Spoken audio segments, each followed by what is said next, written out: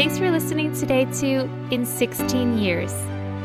I'm Amy, and this is a podcast where I talk about what I've learned in 16 years of living with endo, severe IBS, fibromyalgia, and interstitial cystitis.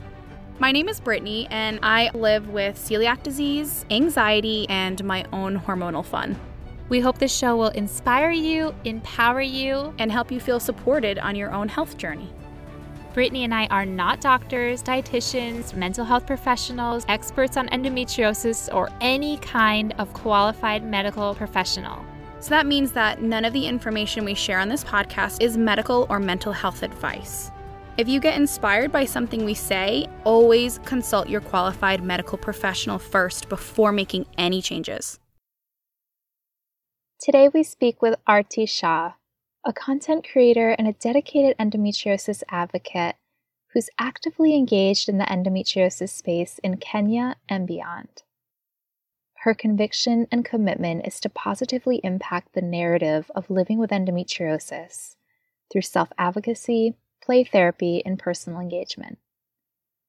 Arti advocates so that the next generation doesn't have to battle this debilitating condition as we have, and so people can have a better quality of life from an early age. Arti is the host of A Ray of Sunshine, which is a podcast that has insights from endometriosis medical experts and advocates from all over the world, and debunks misinformation about endometriosis.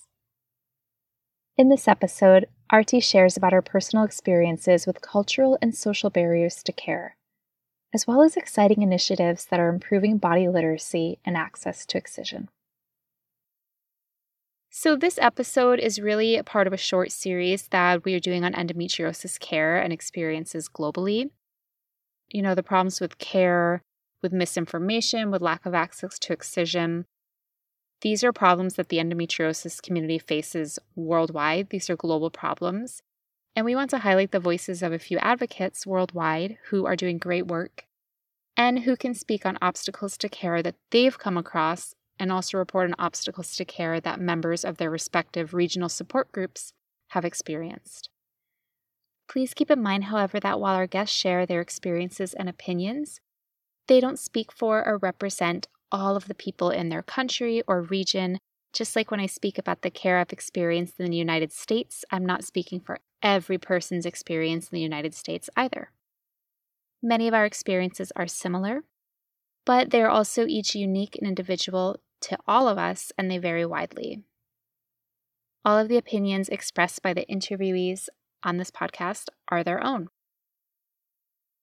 I also want to give a content warning that in this episode, there is use of gendered language at times in regards to endometriosis or menstruation. However, we want to acknowledge that endometriosis, as well as menstruation, can be experienced by people of any gender identity and not just women. Hi, Arti. Thank you so much for joining us today on my podcast.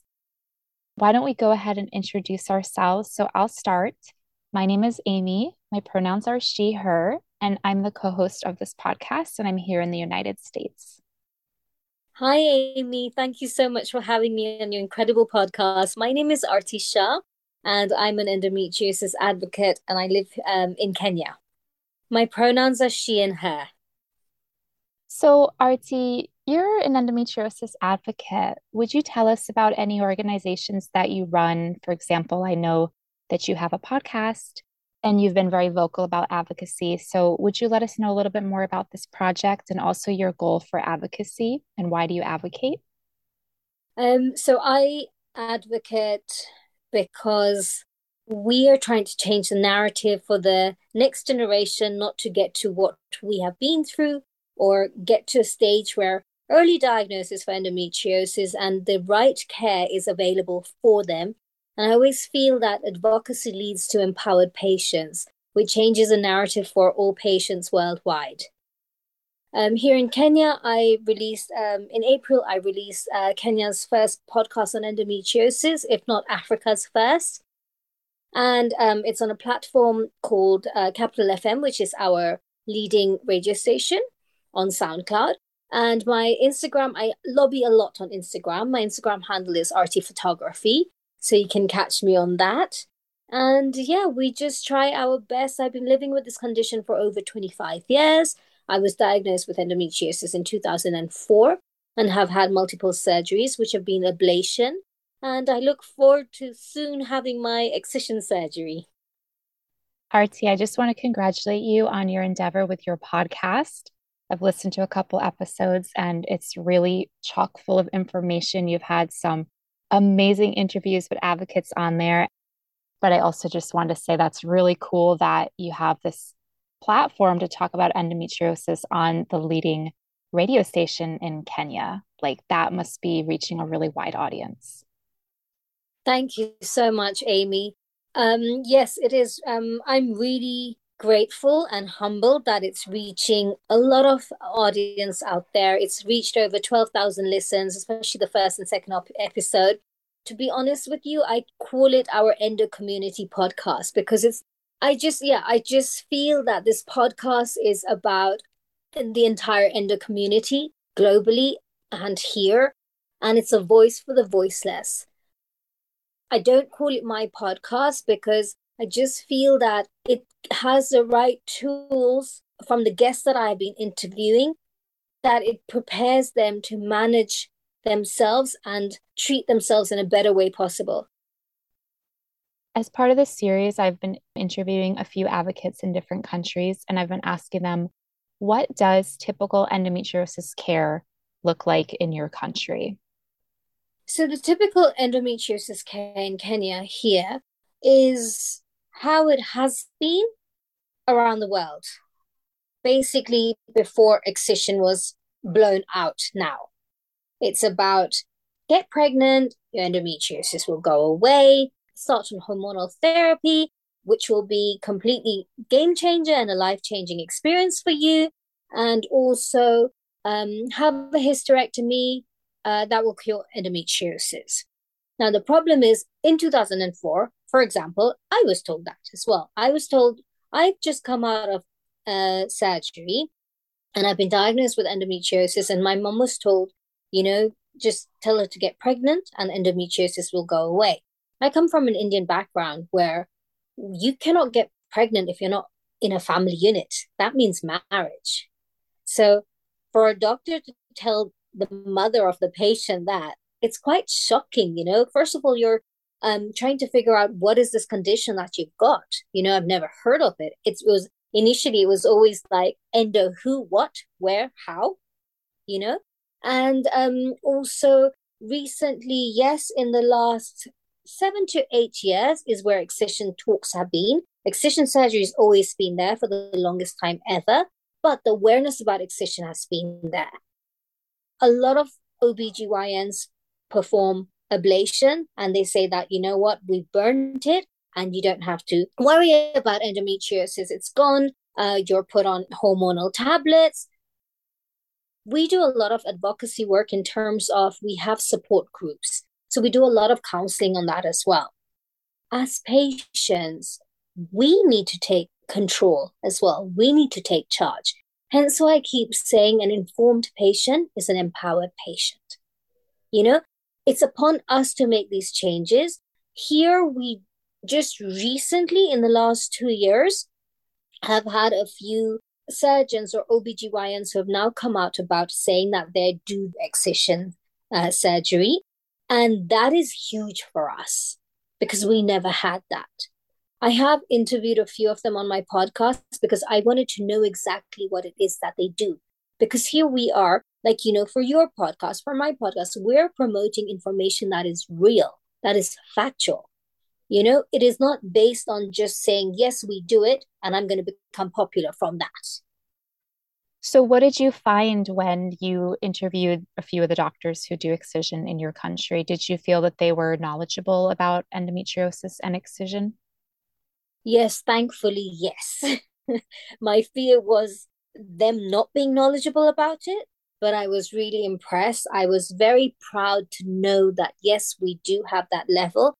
Obviously, these are new doctors in the sense, new to excision, not new doctors in the field of gynecology, but in the field of endometriosis excision. And when I interviewed Dr. Sinerva on my podcast, he did say that this is how excision surgeons come about. You know, the more the surgeries that they perform, excision surgeries, the more and more experience they get. So we have to be patient. The fact that we do have that here in Kenya is a milestone. That's amazing. And I'm so glad to hear that. I do think that there are more excision surgeons around the world every year. And I think that is a big achievement for the endometriosis community. Of course, as you said, we have to be patient. These doctors have to hone their skills. It's not the same a doctor who just began doing excision as a doctor who has a high volume caseload of excision year after year after year. But I think it's great that there is interest in doctors training to do excision. There are more doctors because ultimately access is a huge problem worldwide. And I think while we would all love to jump on a plane and fly to see some of the top doctors in the world, that's just not possible for the great majority of us. And so to have local doctors or even doctors who they may not be local, but at least they're in your country. So many people have to fly out of their country to get care. And that's really hard. It's really hard to navigate those costs financially.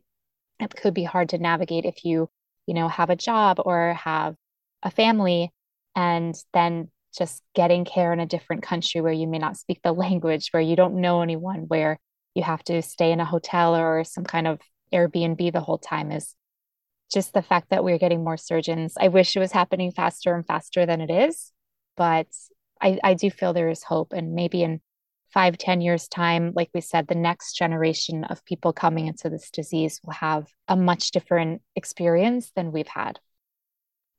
Absolutely. You nailed it. I share your sentiments 1,000%, you know? And yes, definitely. I mean, the costs are ridiculous. And unfortunately, insurance companies come into play where, until endometriosis is not looked outside of it being a reproductive condition, it's always going to be a challenge, and endometriosis. And this is why I also say, going back to, especially here in Kenya, getting the endometriosis definition right.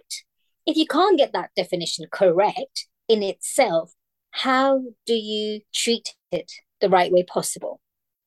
For example, last year we had our first endometriosis conference, East African conference, and this year we had a second one, which was actually physical. The last year one was virtual, and I had a lecturer who was the chair for one of the sessions, and he's the lecturer and a professor at the University of Nairobi. And I said to him, but you don't get the definition right. You say endometriosis is the endometrium in the uterus. And I was like, no, but it's not. And I said, if you guys can't get the definition right, how do you treat it? And I was just laughed at. I was literally laughed at. I was so livid. Like literally, I was just like, to an extent where I got certain doctors who I have been in conversation with saying that we hear your anger, we feel your pain. And this is the thing, correcting misinformation is a huge, huge deal when it comes to just advocating about endometriosis, not just from advocates and patients, but from medical fraternity too. So you mentioned the first East African conference. I was wondering what different countries did doctors or patients attend from? So as much as it was labeled, and it is labeled the East African Endometriosis Conference, it's actually sponsored by DAD, which is a university in Germany. So we had actually doctors from around the world who spoke, advocates around the world who pitched in, but more so obviously in Africa. East Africa covers Kenya, Uganda, and Tanzania. We had doctors from Nigeria, we had doctors from India, Germany, Europe, a lot of countries in Europe. We had a number of different area of guests from around the world. You said that the next one is going to be in person. Where will that be held? So we just had it in start of April. We had it here. The second East African Endometriosis Conference was held here in Kenya, in a hotel in Nairobi.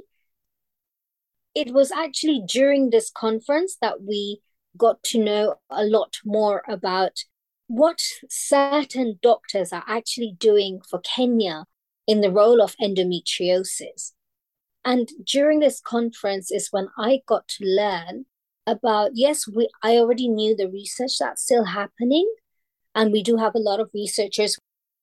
And so during the conference, a lot of people were educated on the research going on over here in Kenya.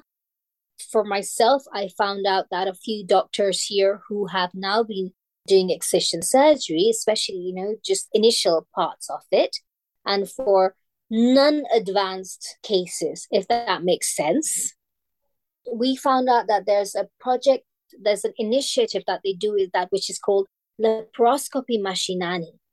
Mashinani means the grassroots. This initiative is for our rural citizens, for those who can't afford anything at all. And it's a brilliant initiative. Some patients over here, they can't even afford consultation fees, let alone anything else. So the doctors waive off those fees, they waive off the surgical procedure costs, they waive off the anesthesis cost. All that is very expensive. And so what they do is they have a list that they write down the patients that they've seen. And this initiative happens once a month or once in 2 months, depending on the availability. And then they call the patients and take them to the designated destination of where the mashinani is going to happen in the particular rural area. And they perform excision, which I think is such a beautiful initiative. And, I was so happy to hear about this that I interviewed all the doctors because I actually want to do a podcast episode just about that.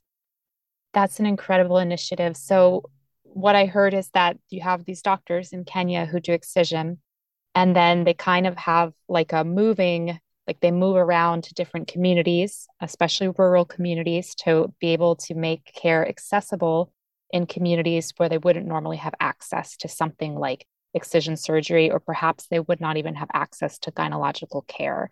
So they move around the country, waiving as many costs as possible for the patients that would not normally be able to access and afford care. Yeah, absolutely. They do that. And I just think it's such a great initiative because, this is giving back to the society, and they said they wanted to give back. And, and this is the same group of people. One of the doctors who is part of this initiative is actually in the pipeline of opening our first center for excellence for endocare in Kenya. Honestly, I think that is such a wonderful initiative. I'm looking here at the 2021 World Bank collection of information about population, and it's saying that the total rural population of Kenya is reported to be 71.51%. So, more than 2/3 of the population in Kenya, at least according to this data I found on the World Bank information of 2021, a huge majority of patients are in rural communities. So to be able to bring care to rural communities is just, it's so wonderful, because I think a huge problem worldwide, and especially in some countries compared to others, is that care is really centered in urban areas. Care is really centered in the cities. And, I think even within the United States, where we are able to access our rural areas quite easily, there's roads, there may or may not be buses, but there's roads. Many people own a car. It's quite easy for us to get around in our rural areas here of the United States. But even so, in many rural areas here in the United States, there's not super great care. I mean, I grew up in a rural area in the Northeast, and if we wanted good care, we had to go to the capital, and the capital was an hour and a half away for us. And I mean, luckily, I lived in a small state where the capital was just an hour and a half away, but that's not the same for everyone. And I can't even imagine what it's like in some of these countries where, when we say rural, we mean really rural, like people don't have cars. There may not be buses that go into that area. It may be a 2 or 3 day walk just to get to a larger town, to then get access to go into a city, to then have to change buses to go to the capital. So, worldwide, there are people who are living very far away from cities. So the fact that they're traveling around the country to different communities, that is so beautiful. And I would love to see that initiative become a model for worldwide care instead of patients having to go to urban areas and to cities. It would be great if, there could be more. It could be like endometriosis excision without borders. That would be so, so cool. Absolutely. Our rural areas here, like there's so many of them that I've never even been to. You can't access them. Forget cars and buses and all. They don't even have water. They don't even have electricity. A lot of the girls don't even have, access to sanitary pads, sanitary wear. I mean, there are girls who would miss school during their menses. This is the rural areas of developing countries because we are a developing country. Yes, we are advanced in a lot of areas, but we're still a developing country. So to see such initiatives over here in Kenya, it truly is just heartwarming. Arti, I wanted to circle back for a minute when you mentioned insurance in your country, and I was just wondering, just generally, what is the insurance situation like in Kenya? Is it a buy-in where there's private insurance that you pay for, or is it through your employer, or is there a state system where there's like universal health care? There's so many different models in different countries. So I'm just curious, just generally speaking, what is insurance like in your country? So we have our National Hospital Insurance Fund, which is the NHIF. Okay. That doesn't cover a lot. And I don't want to go into the nitty gritty of it because, that would be a whole conversation for another day, But what it is that unfortunately, a lot of private insurance companies, you have to pay your premiums, which are a minimum amount, which a lot of people can't afford again, because endometriosis that comes under the reproductive health is not catered for. You do have private insurance companies that are there as well. Like I'm really lucky that I have a private international medical insurance company that covers me for endometriosis. But this luxury, not everybody has because the premiums are so high that they can't afford to pay them. Like right now, we do have a few doctors who have reduced their costs for laparoscopy surgery. But even that comes to a basic laparoscopy surgery that covers your reproductive area. It's about 400,000 shillings, which in dollars would be, we're looking at what, $3,000 or 3,500 to $800. And that's a lot of money, especially with, our cost of living is very high here in Kenya. I mean, yes, it's high worldwide because obviously, with war, with economical challenges, everything's gone up. The inflation is so bad that the cost of living has gone up so much that you would think for a local citizen or for even a Kenyan citizen, what is more important, buying and saving up for bread and milk or trying to see how your insurance can cover you for endometriosis, which is really sad. Generally speaking, aside from the couple of excision surgeons that you were speaking about earlier, that you had the honor of interviewing on your podcast, but generally speaking, have you found, or when you're talking with community members from Kenya, people who also have endometriosis within Kenya, because I know you're in contact with, you've been attending conferences, you have your podcast, so I know that you speak to different people in Kenya about endometriosis care. Generally speaking, have you found doctors to be knowledgeable about endometriosis?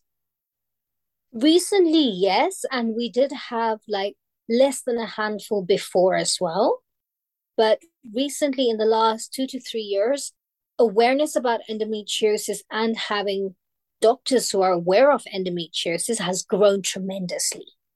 We're not now told that, oh, get pregnant and you'll be cured, or let's do a hysterectomy and you'll be fine, or it's all in your head.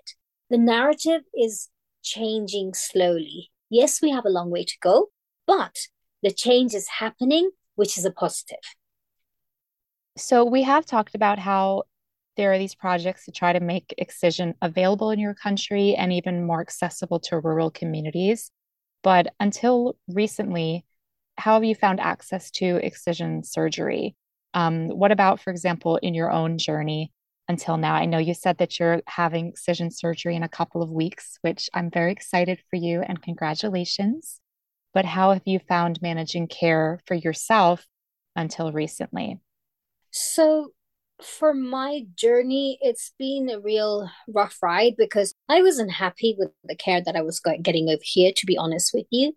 And I'm talking about now for the last 9 years, I decided to go holistic in my journey for endometriosis. Holistic meaning non-conventional. And prior to that, for 7 years, I used to go to Thailand for treatment for endometriosis because I felt I was getting better care there than what I was getting here. And the fact that you see differences like the doctor there, the OBGYN, would actually sit me down and read. If he was giving me a hormonal tablet, he would read the ingredients with me. That makes a difference. Supposed to being told, this is what you have to take, this is what's it going to do, this is going to cure your endometriosis. Forget what the side effects are. Because we all know very well that the side effects that come along with hormonal tablets and the hormonal treatment of endometriosis is another whole ball game. You're there tackling that as well, and it's so difficult. And so eventually I came about, for the last 9 years, I changed the entire way I was handling endometriosis for myself. If I had the accessibility to the doctors that have now come about, then things would have been different. I'm grateful that they're there, especially, and this is why we do the advocacy work so that the next generation has it better than us. So I made lifestyle changes, I made holistic changes, I ruled out food allergies, I ruled out so many things that I thought were associated and affiliated with endometriosis where they were quite different from it. And eliminating certain things reduced pain levels as well. Also, I introduced acupuncture, which for me has made a world of a difference. Yes, I know it's not a cure for endometriosis, but it's a modality for better management of just having a better lifestyle dealing with this chronic illness. Until now is when I finally have managed to sort out a journey for excision. Until then, I needed to do something to manage this condition. I would have gone mental otherwise. You have your suicidal thoughts because you just think this is ridiculous. This is living with endometriosis and the hell that it comes with is no way for any person to live by. We all deserve the proper and the right care that should be there in managing or treating endometriosis. And as we all know, you and I, we all know that excision is the gold standard.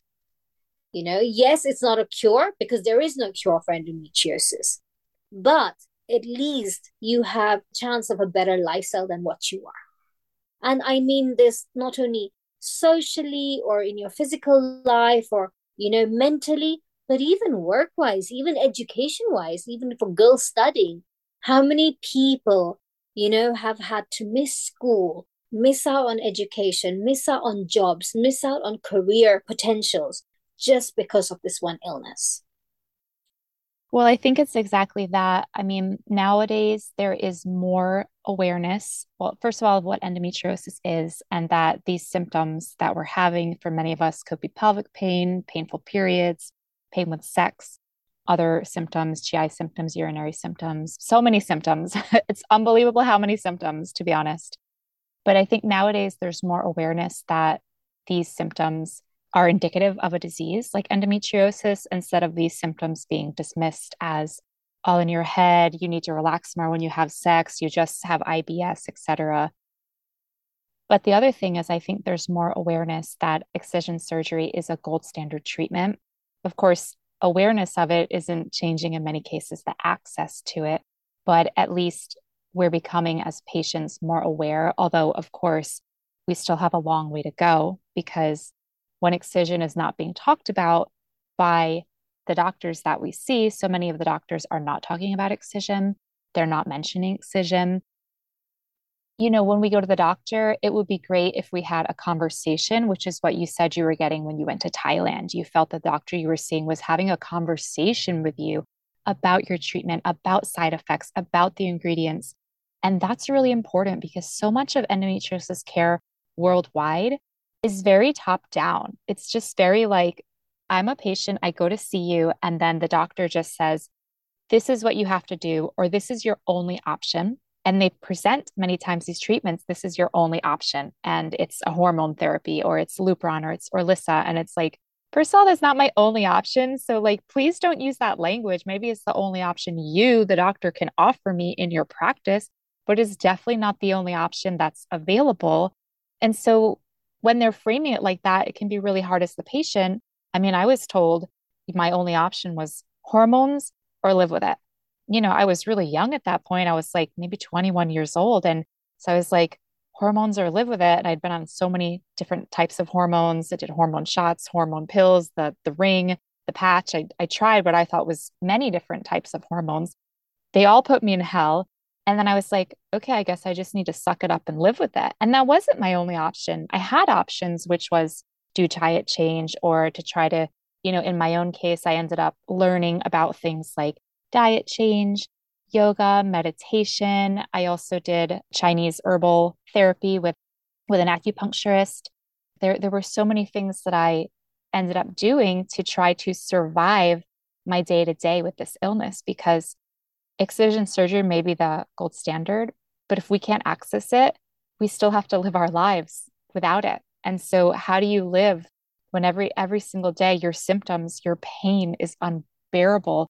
You can't take it physically or mentally, and we have to find ways to be able to get through our days and then hopefully actually start to live our life, not just survive every single day, but try to live a better life and try to find less pain and meaning and joy amidst or among all of the suffering. And it's really, really hard. So thank you for sharing about how you embrace holistic care because I think that is really important and it looks different for everyone. Of course, what you did is and worked for you is not what worked for me, is not what worked for other people.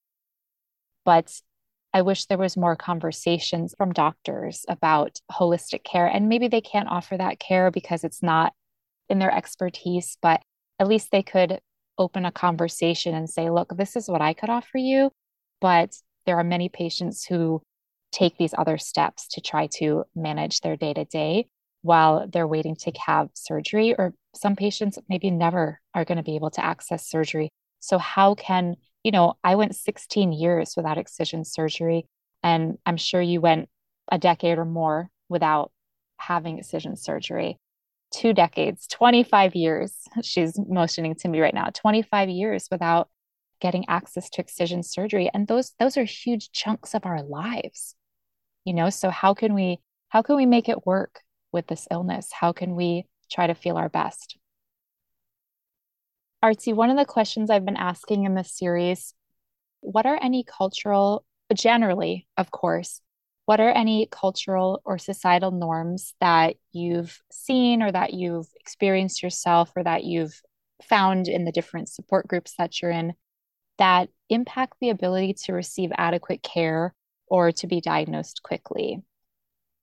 Unfortunately, for the longest time ever, period talk had and has been a taboo. If you talk about periods, there's something wrong with you. And this is not just, I'm not talking about just as in the Indian culture, it's also in the African culture.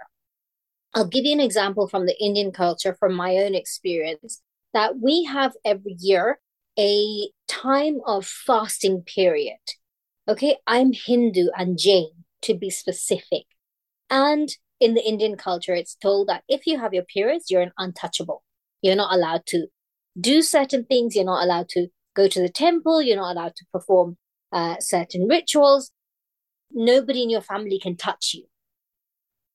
And we're all trying to break away from these culture norms because I feel it's not God who's made them or the higher being, whoever you believe in them. It's human beings. dictating this. As for the African cultural norms, we have advocates, who tell us that, oh, we can't talk about period pain, we can't talk about periods because, it's a taboo. We're always told to brush it aside. We had painful periods, your mother had painful periods, your grandmother had painful periods, so you have painful periods, suck it up and deal with it. Whereas there are girls who have come up and said, that we have extremely painful periods, but parents believe that they're having sex. So that whole social norm comes about, which really defames you mentally and emotionally, because this is how depression kicks in. This is how suicidal thoughts kick in. That because you're not being believed onto something that you didn't ask for, that is happening because of the body that you carry. Just recently, we had an endometriosis patient who was basically performed an exorcism on because she was told that she's got a demon in her body, that because periods are never meant to be this painful. Because your periods are so painful, you have a demon in your body and we need to perform exorcism. She was actually locked up in the church and performed on an exorcism. And this is something in this day and age we should be very far from. You can imagine, again, the mental health impact that this has done or caused for that patient. So these are the challenges of the cultural and societal norms that we try and break free from. This is why I wanted to have this podcast over here in Kenya. This is why, it's so important why we all advocate. We're not only providing information, the right information, and educating patients, but we're providing information and educating families, brothers, mothers, fathers, sisters, husbands, wives, everyone who's impacted on it, because it is a cohesive condition. It impacts everybody around your circle. And this is the reason why we do what we do. Unfortunately, I think that something that really hinders care in many parts of the world is the assignment of spiritual meaning to the sicknesses or the pain, especially period pain that we experience. I've heard other advocates in other parts of the world, in other countries, speak about something similar. One of my close friends, she has adenomyosis, but she had a huge obstacle to care because her family thought that it was the devil like manifesting itself in her pain. And that can be really hard because when you have the people around you who are telling you you need an exorcism, or, oh, if your periods are so painful, it's an indication that you're having sex already, out of wedlock or at a young age. And there's just so much shame and potentially scandal, and it becomes so complicated to be heard and to be believed.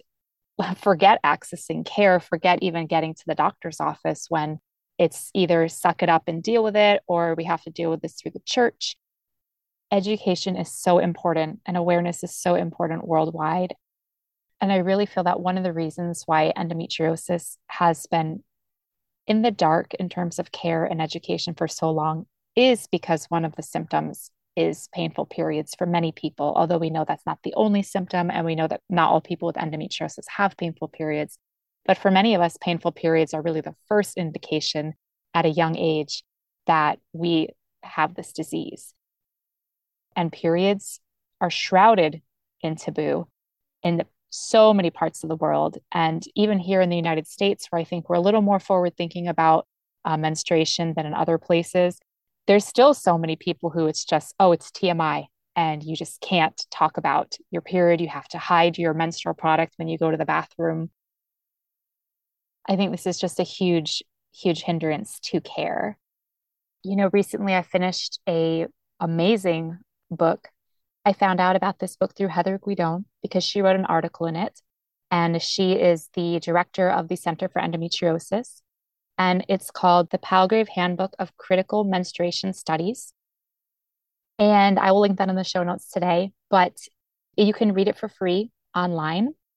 And it is this incredible incredible compilation of research about menstruation, stories about menstruation, menstruation in different countries, menstruation when incarcerated, menstruation among trans and non-binary people, menstruation in reference to illnesses such as endometriosis and other illnesses, menstruation in reference to religion and how it interplays with religion and cultural practices, cultural norms in different parts of the world. It's long. It's like 1,000 pages, and it took me like 6 months to read. I just like read a little bit every single night. But if you like anthropology, if you like other cultures, and if you like learning about menstruation, oh my goodness, it was so fascinating. And I feel that I really had no idea. Like I only knew about my own experience with menstruation, which I'm going to say like, wasn't great and I didn't like. And I knew my experience with menstruation was harder than maybe like the average person, but I had no idea how complex and how difficult menstruation can be in so many cultures of the world for these various aspects of, cultural, societal, religious, all these different norms. So I really recommend that. But yeah, it's a huge obstacle to care. The way that we think about menstruation in so many parts of the world really can prevent access to care. And because it's part of culture, because it's seen as so normal, I can only imagine that when that person's her community said, "Oh, you need an exorcism," people didn't blink at that. They weren't like, "Oh, this is odd." They were like, "Oh, yeah, an exorcism, that makes sense," because culturally, those are the norms in that area, And so these are some of the big problems is that we need more education around what does healthy menstruation look like and what is menstruation? Like, what actually is menstruation? Why does the body do it? What purpose does it serve for the body? So I think body literacy is really important and something that we are lacking worldwide. Definitely. I definitely agree with you. We have a lot of advocates here in Kenya as well, who are doing some incredible things. And when you talk about, how we need to educate people about periods and, making it normal or normalizing talk of periods. So we have S, who's a very close friend of mine, who's called, she's S and she runs the Yellow Endo Flower page. She's written books about endometriosis where she's gone to the cyclic definitions and the cyclic seasons of periods, autumn, winter, summer, spring seasons in periods. You have, what color represents what. And, she hosts programs. She teaches programs to not only just girls, but boys too. So her program for the girls is called Faraha, and her program for the boys is called Keto.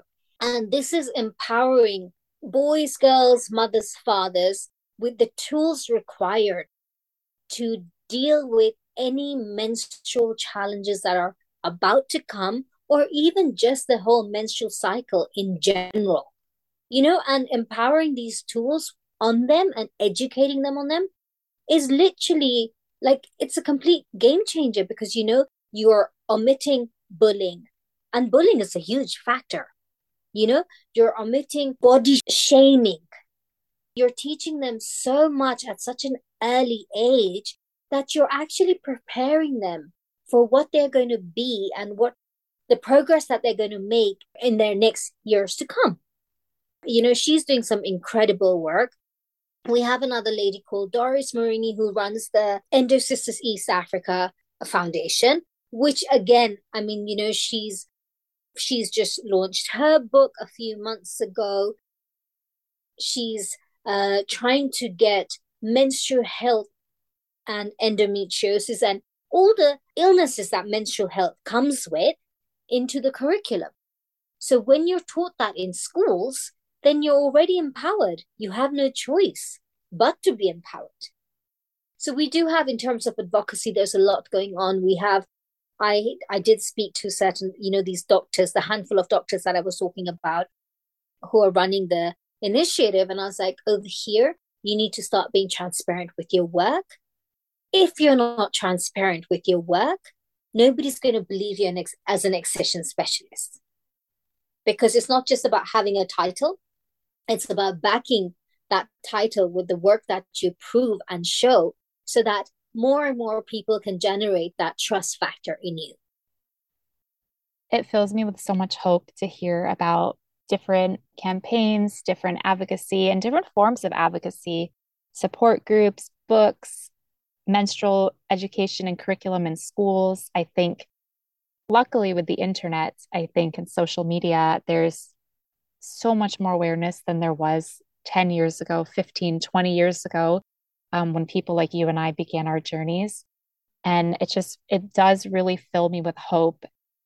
It makes me really happy when I hear people sharing their stories, because our stories and our advocacy reach people, even if it only reaches one person. If we can plant the seed of your symptoms are not normal and seek a doctor, or give them awareness that there is a gold standard of care and that can give them a little bit of hope, or help them find validation and understanding and support within their family as their family begins to understand what menstruation is and what painful periods truly mean, as opposed to what they thought they meant, then that's so beautiful and that's so necessary. And I really think that change within endometriosis is going to come at a grassroots level.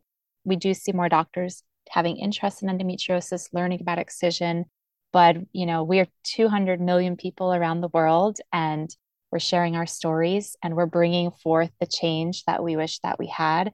And we're so powerful, you know? So thank you so much, Arti, for coming on the show today. Thank you for talking about your experience. Thank you for the advocacy work that you've been doing with your podcast, with the East African Endometriosis Conference. You're involved in so many different initiatives, and you're involved in making a change, especially in your local region. And that is so beautiful. I just really applaud your efforts with that. Thank you so much, Amy. That's very humbling. And as we said, you know what? We try and change the narrative for the next generation. An educated patient is an empowered patient. And I just feel, that this journey of us, and the reason why we advocate, you and I and all the other advocates passionately advocate about this, is because we've been through hell and back in our journey. It's been bloody gray, all throughout. And trying to find the light in the darkness, trying to find the courage to do what we do, and just trying to make the change that we wish we had, as you said, is purpose. And the reason why I come to purpose is because my journey has always been about turning pain into power, into purpose. And my purpose for this particular journey of endometriosis is advocacy. And through advocacy, we try and change it for the next generation.